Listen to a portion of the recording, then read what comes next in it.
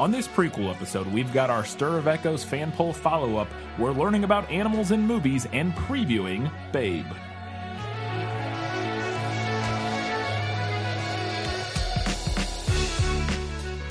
Hello and welcome back to This Film is Lit podcast, where we talk about movies that are based on books. On this prequel episode, we've got a few things to get to, so let's just get right into our patron shout-outs. We have one new patron this week, Valentine, I assume is how you would say that, spelled like the day. Spelled like it, yeah. Who is coming in at the Hugo Award-winning $5 level, which means they get access to our bonus content. So hope you enjoyed our Acrimony review. As always, we have our Academy Award-winning patrons, and they are Jeff Niederhofer, Winchester's Forever, Kelly Napier, Gray Hightower, Eli Young, Scratch, Just Scratch, Shelby Says Black Lives and Trans Lives Matter, Learning with TFIL is my favorite class this semester, and Alina Doletkalova. Thank you, as always, to you magical people who support us over at patreon.com/thisfilmislit. Yeah, that's what we got for our patrons. Let's go ahead and see what people had to say about Stir of Echoes. Yeah, well, that's just like your opinion, man. Okay, so first off, I want to note that technically neither our Facebook or Twitter polls have closed yet.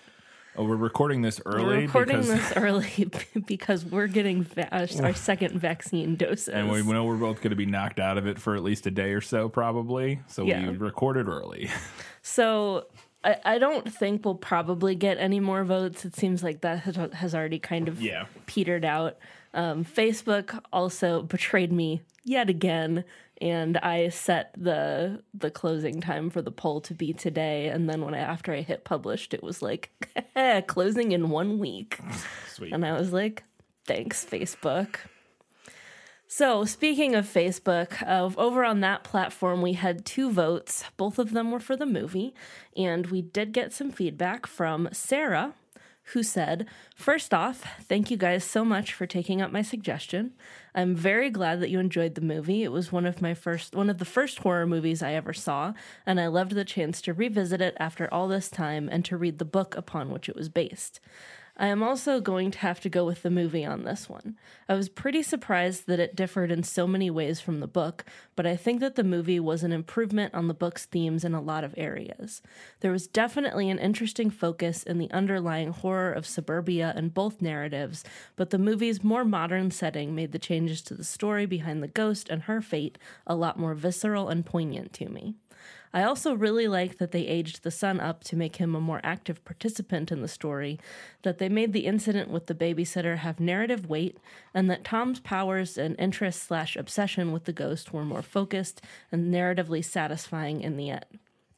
Not to mention, although I'm certain it was more because the book is a product of its time, there was a through line of paternalistic misogyny in the book's narrative that I found more than a little off-putting, so I'm glad that the movie strayed away from a lot of the scenes and characterizations that could have given it a similar vibe. The movie also held up a lot better than I expected, and the hypnosis scene in the movie theater is still one of the most memorable scenes of any movie I have ever watched. I had forgotten a lot of what happened in this movie, but that scene has always stuck with me. Awesome. Lots of some great feedback. A lot of it very similar to what we discussed in the episode. One thing we didn't touch on was the misogyny in the book. Did you get that vibe? Yeah, no, for sure. I meant to bring that up, and I forgot to include it in my notes. But there's, definitely a lot of moments in the book that date it. Yeah. In a rather unpleasant way. On Twitter, we had 6 votes for the movie, plus 2 people who said that they had not watched or read.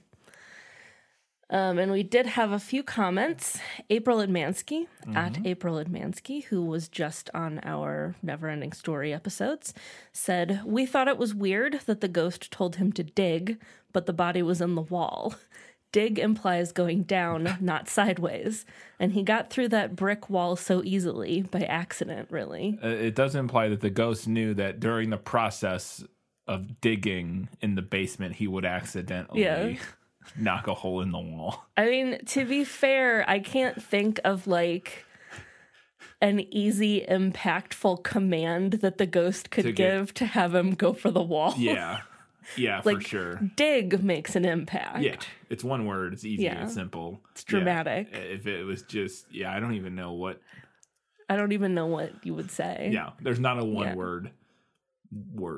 Plus, he has to dig in the backyard for a while before going for the house. You have to have the backyard digging montage, which is adds some tension.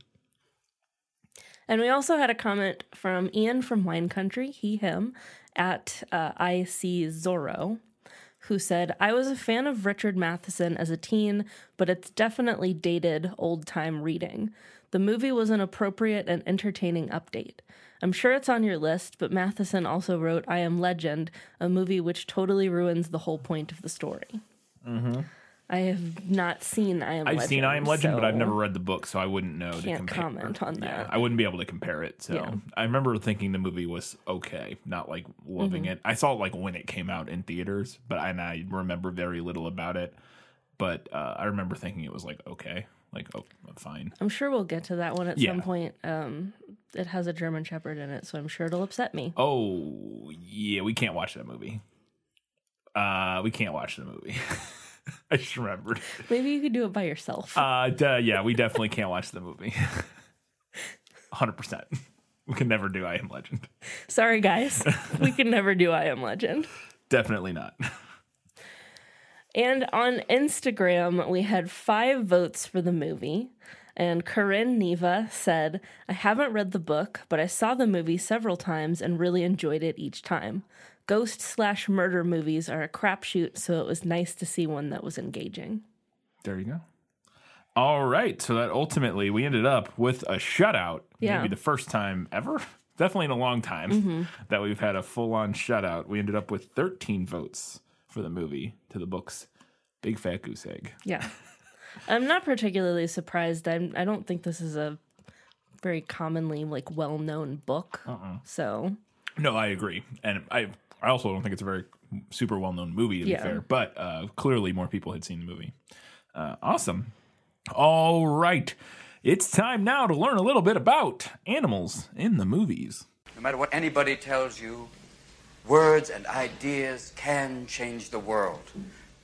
So initially I went into this trying to come up with look for some background on the like a timeline, the history and timeline of animals in the movies, and I was having trouble finding kind of what I was looking for. So ultimately I found a couple articles that had some interesting information about just some of the first and biggest animals in movies that I thought was interesting. So that's where this is going to go. This is the direction we're going to go here. And this was the thing that led to that. And I thought this was interesting that the first film to feature a dog as the main character, and from my research that made it the first film to feature any animal as the main character, was the 1905's Rescued by Rover. It's a British short silent film directed by Lewin Fitzhammond. The film features Blair, a collie, who tracks down and rescues a kidnapped baby. Following the film's release, Blair apparently became a household name. The film, which according to Michael Brooks of BFI Screen Online, quote, marks a key stage in the medium's development from an amusing novelty to the seventh art, and possibly the only point in film history where Britain's cinema unquestionably led the world. So, a little bit of shade on British cinema there, or at least British cinema since 1905. It was an advance in filming techniques, editing, production, and storytelling. So, the second big animal movie star that I could find. So that was apparently the first, 1905, first time that a movie had an animal as there were animals in other movies, obviously, before that time, but is the main character. Right.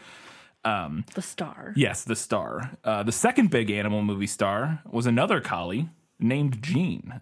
So collies, going back a long time, have been one of the preferred film interesting dogs. One of the reasons, they're very smart dogs, very trainable. There's another collie named Jean, also known as the Vitagraph dog. Vitagraph Studios was the company that produced the films that this dog was in.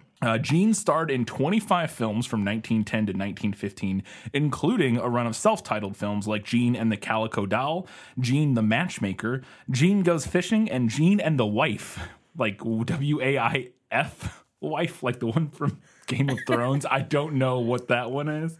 Probably an orphan. Ah, yes, that would make sense. She saves an orphan in that movie or something like that. Sadly, all of these are lost films except for 3 of them: Gene the Matchmaker, Gene Rescues, and a film called Playmates. The rest of them, though, have been lost to time. We'll never know what happened to the waif. The most famous dog in early Hollywood would definitely be Rin Tin Tin. This is the start of the big name animal, stars. Nicknamed Renty, which I have never heard. I've heard of Rin Tin Tin, but I had never heard that Renty was a nickname. Renty appeared in 27 films throughout his career, and his popularity in those films led to a huge surge in the amount of German shepherds that people kept as pets.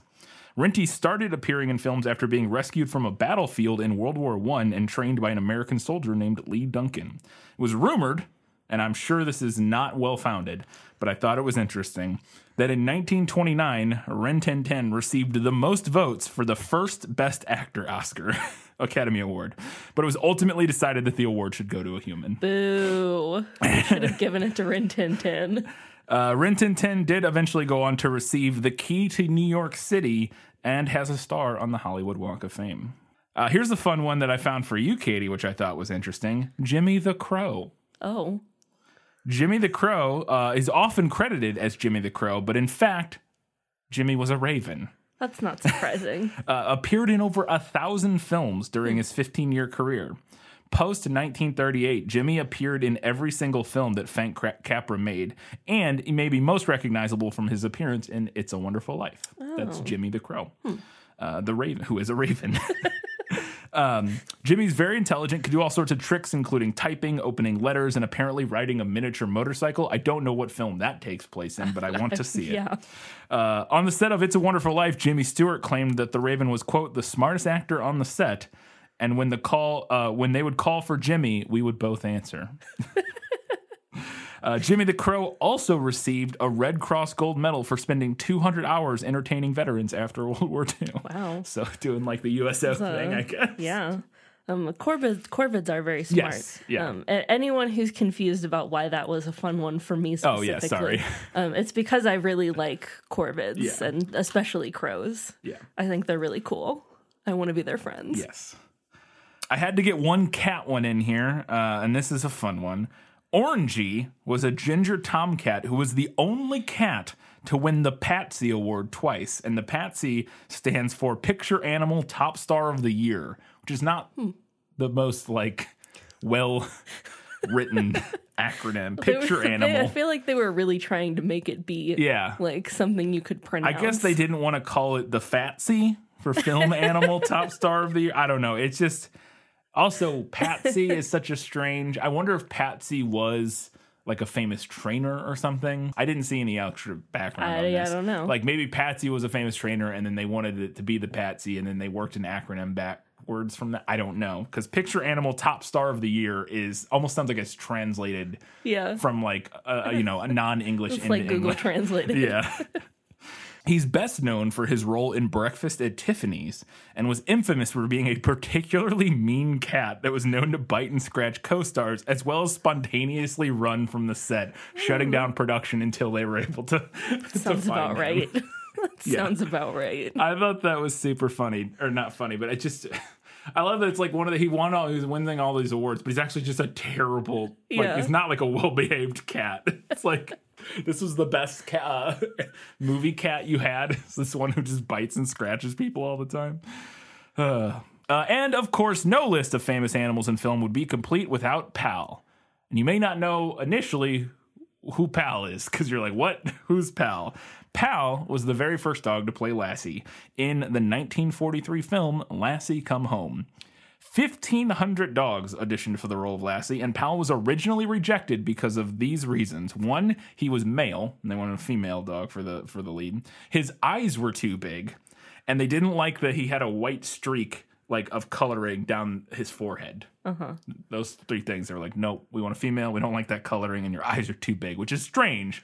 You would think that bigger eyes would not be not at all a deal breaker. No, that's in fact you think they would want. I mean, generally, like with actors and actresses and stuff, bigger eyes is something we find appealing. But a female collie was originally cast, and Pal was kept on as a stunt dog. They had this a particularly impressive stunt one day where he had to swim down a river, get out of the river, and then lie down exhausted without shaking like the water off of his coat first. They needed him to stay wet and lay down and like act exhausted. And he did it in one take. And they're like, this dog's brilliant. And he became Lassie there, knocked off the top dog and and was Lassie for the rest of his career. Pal died of old age in 1958, I believe at the age of like 18. He was born in 1940. After a career that spanned 11 years and included 7 films and 2 TV specials. Wow. So that is the story of Pal, who played Lassie. So yeah, that's just a little brief history of animals in movies. I didn't go into, there was a lot of things you search is all from PETA, and I was like, great. So I didn't go into any of that. I thought this would just be a little more interesting and sort of a little bit of background and history of the beginning and some of the more famous animals in movies. I have a few fun facts about the animals in Babe coming up in the movie facts, or specifically the pig, I guess. But anyways. All right, now we're going to take a little bit of time to learn about the sheep pig / Babe the gallant pig. When I first came to the boss's farm, it was a whole new world to me. Everyone here seemed to know their place. The boss and his wife, the sheepdogs, the sheep, and all the other animals. Well, almost. We've got to do something about that duck. Now I just have to figure out where I fit in. The Sheep Pig is a children's novel by Dick King Smith, first published in 1983 with illustrations by Mary Rayner. The novel is set in rural England, where King Smith spent 20 years as a farmer. So he was writing from personal experience with this one. The first North American edition was published in 1985 under the title Babe the Gallant Pig. Now, I couldn't find anything that was like an official explanation for the title change, but I have a few guesses. Most obvious guess is that the publishers felt the original title like wouldn't grab kids' attention, or that it might confuse them, similar to the title change of the first Harry Potter book. From Philosopher's Stone to Sorcerer's Stone, because sorcerer, American kids know what a sorcerer is. They don't understand why Philosopher's Stone would be something they should be interested in. My other theory, which is a little bit more specific, is that they changed the title to make it reminiscent of Charlotte's Web by E.B. White. And I don't know how popular Charlotte's Web is over in England. In America, it's very popular. It's like a children's literature staple. Yeah. And the plot of Charlotte's Web, for anyone who doesn't know, involves the pig, Wilbur, being labeled with various positive adjectives, like terrific, radiant, and humble. So the word gallant in the title of Babe immediately evoked that to me. Yeah. And I thought, I wonder if they were trying to like get people to pick up on like, oh, maybe this is like Charlotte's Web. It's like similar to Charlotte's Web. Yeah. Yeah, I think that's a good hypothesis. I also, somebody asked on Twitter or Facebook or something if we have, do we not have sheepdogs over here? Yeah. Because I assume that's what the sheep pig is in reference to. Yes. And we do. But not nearly as common to the point where... I think sheep herd farming is not as common here, I think. I would say not nearly as common, probably. Or at least it doesn't seem like it. Yeah. It's definitely a thing that happens. And there are sheepdogs. And as a kid, I think I would have known what a sheepdog was. But I will say this. I don't think that I didn't put that together when I saw the sheep pig. Like, in my head, I didn't go, oh, obviously they're replacing sheepdog like with pig. And I think that would definitely... In my head, I'm like, it's half sheep, half pig. Like, what is... You know what I mean? Like that, I don't know what it means. Because I don't get that obvious connection to sheepdog. Right, and I think that would probably be the concern, was that the connection wouldn't be immediately obvious to a North American audience who's maybe less familiar with sheep farming. Yeah. Because, like, when I think of a sheepdog, honestly, too, like, my first thought is the breed Old English sheepdog and not like any dog that works with sheep. Interesting. Not me. I do think of like just any dog that works with sheep first, like is the first thing. But it's just not something, again, seeing sheep pig, that's not what comes into my head is, clearly a sheep Right. dog. And you want the title of your book, like you don't want the kid to have to stand there and puzzle over it because they're probably not going to pick it up at that point. Yeah. Anyway, the book won the 1984 Guardian Children's Fiction Award, which is a British award given annually to one children's or young adult fiction book. It's awarded by a panel of authors, and I thought this was interesting. You can only win it once. Previous winners are not eligible to win again. Interesting. The book is only around 120 pages, and it's divided into 12 short chapters, making it ideal for early readers. And for Katie's trying to read something short before... Spoilers, babe. Oh, I'll cut that part out. Okay. Although King Smith is a rather prolific children's author with 137 individual works, according to Wikipedia, he's probably best known and definitely internationally best known for The Sheep Pig, which has been continually reprinted throughout the years and published in 15 different languages. Wow, there you go. All right, that was a little bit about The Sheep Pig / Babe the Gallant Pig. Now, let's find out a little bit about Babe the film. From Universal Pictures comes the story of Babe.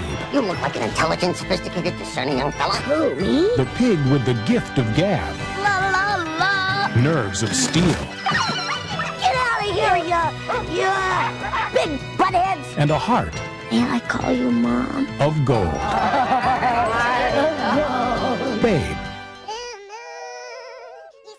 Babe is a 1995 film directed by Chris Noonan, also known for Stepping Out and Miss Potter, and written by George Miller, known for Mad Max Fury Road, Happy Feet, Mad Max, The Road Warrior, and Babe Pig in the City, among other things.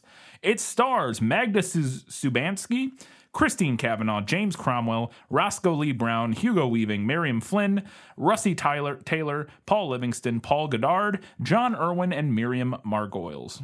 Or Margolyes, probably.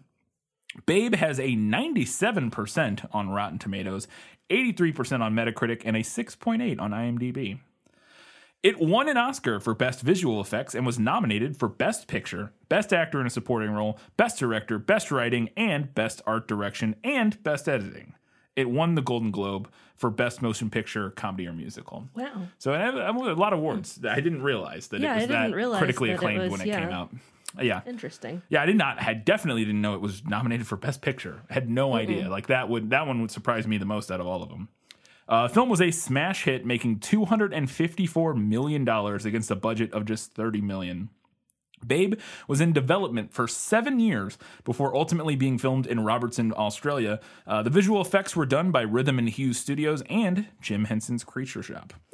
When James Cromwell, who was nominated for an Oscar for his performance in this film, and who is like the farmer, I believe, was handed the screenplay for Babe, he thumbed through it to see how many lines he had. He saw he didn't have that many. He had only 171 words of spoken dialogue, and 61 of those were sung. He decided he would do it as a nice, easy film. What he didn't realize was that he would have more screen time in the film than any of his previous films. So it was actually his most demanding film in terms of like screen time presence, even though it had very little dialogue. 48 pigs were used over the course of filming to portray Babe because they kept aging. Yeah. It was the main reason. They kept aging to the point where they would have to Do pigs grow pretty fast? I think relatively quickly, and so they had to use 48 pigs over the course of filming Babe. And the film also had 56 animal trainers on set to handle nearly 1,000 animals over the course of the... That's a lot. A lot of animals. That's a lot. A whole lot of animals. James Cromwell, who I mentioned earlier, a longtime vegetarian, apparently became a vegan after appearing in this movie.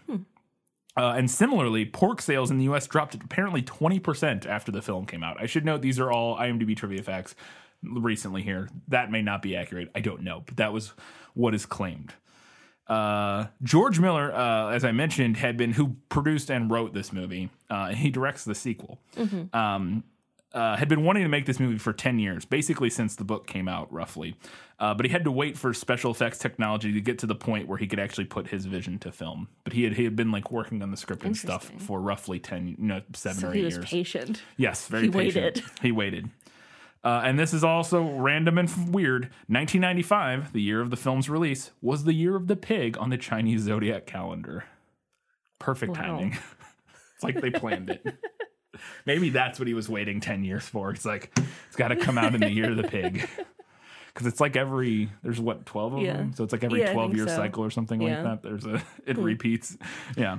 Oh, I'm pretty excited. I don't think I've ever seen this movie. I actually don't know. I'm sure I have, like, when I was younger, like, it came out when I was 7. I probably saw it around that time, but I don't think I've seen it since then. I'm pretty sure I've never actually seen it, although we had some other VHS when I was a kid that had the trailer for this at the beginning of it, and for some reason, that trailer is, like, viscerally lives in my mind. Well, I'll see if it's the one I find when I'm editing it into the episode. It starts with a section of the Carnival of Animals at the beginning, and it's like creepy, and there are mice singing Blue Moon at the end. Okay. It lives in my head, and I don't know why. I'll see if I can find that one and use that trailer in the episode.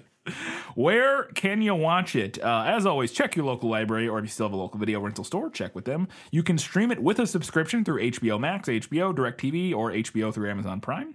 Or you can rent it for $4 on Apple TV, Amazon, YouTube, Vudu, Redbox, DirecTV, AMC Theaters On Demand, Alamo On Demand, etc. Any of those rental services. Yeah, I'm excited too. I'm interested to see, especially now looking back at how acclaimed it was. Yeah. Because that was not something that I remembered about the film. I am interested to see what I think of it and how it holds up, especially visually, like, with the effects and stuff, because it did win awards for it and was nominated a bunch. And like I said, I think I saw it as a kid. Definitely have not seen it since I was like 7 or something, if I even did. So I remember zero things about this movie. So yeah, I'm interested to see what we think about it. That is in 1 week's time. You can come right back and hear us talk about Babe, the gallant sheep pig. Just combine the titles. There you go. And then you got it all sorted. People can figure it out. Until that time, guys, gals, non-binary, everybody else, keep reading books, keep watching movies, and keep being awesome.